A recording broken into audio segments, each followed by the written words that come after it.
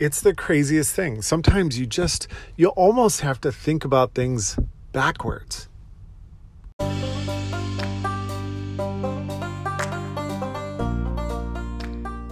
So here's the big question. How are stepdad professionals like us who haven't shortcutted our home and work life and are putting in the time and effort to be successful at both? How do we scale and grow happy home and successful business without burning out while still having immense impact? That is the big question, and this podcast can give you the answers. My name is Brian Rice, and welcome to the Second Dad Boss Show. All right. Hey, everybody. It's Brian. So I have this thought. I've been thinking about it a while, and I keep seeing these examples over and over and over again. And it's one of those things where it's counterintuitive, but yet it works. And it's one of those things that it almost seems like, I may be hallucinating, but it seems like if you want to be productive at what you're doing, think opposite.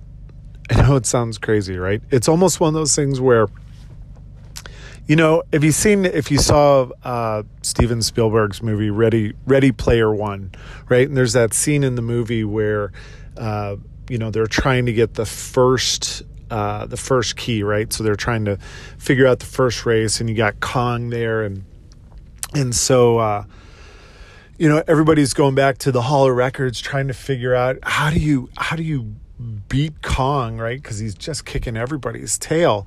And there's this scene in the movie where the creator of the course, he says, I just want things, I want to go backwards. I want to go backwards as fast as I can. Put the pedal to the metal and go backwards. And it turns out, as everybody took off from the finish line, one person gunned it in reverse, not being able to see. It looked like a brick wall behind him, but if you gunned it in reverse, all of a sudden the road dropped and there was a new path. And I think it's analogous. I see analogies all over the place in terms of thinking about how you get things done, right? And it's something you can use at home. It's things you can use at work. It's how you talk and influence your kids to pick up their rooms, or, and when I was growing up, the way it was always described is use reverse psychology, right? If you want somebody to go to point B, don't say, hey, go to point B. It's, isn't that cool stuff that's happening at point X?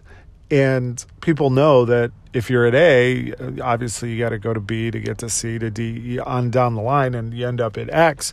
But it was one of those things where even that's not necessarily reverse psychology, right? That's not the running and thinking about things backwards in a way. And one of the areas where it really becomes apparent to me and really obvious in so many ways is when it comes down to gratitude and being graceful about things in your life. And that's not how we're trained, right? Like our prehistoric mind, our educational system, all these things in our lives are designed in a way to be very forward facing. I want to receive anything, therefore I have to go out and get it. And part of the backwards thinking is give it all away and it will come back tenfold.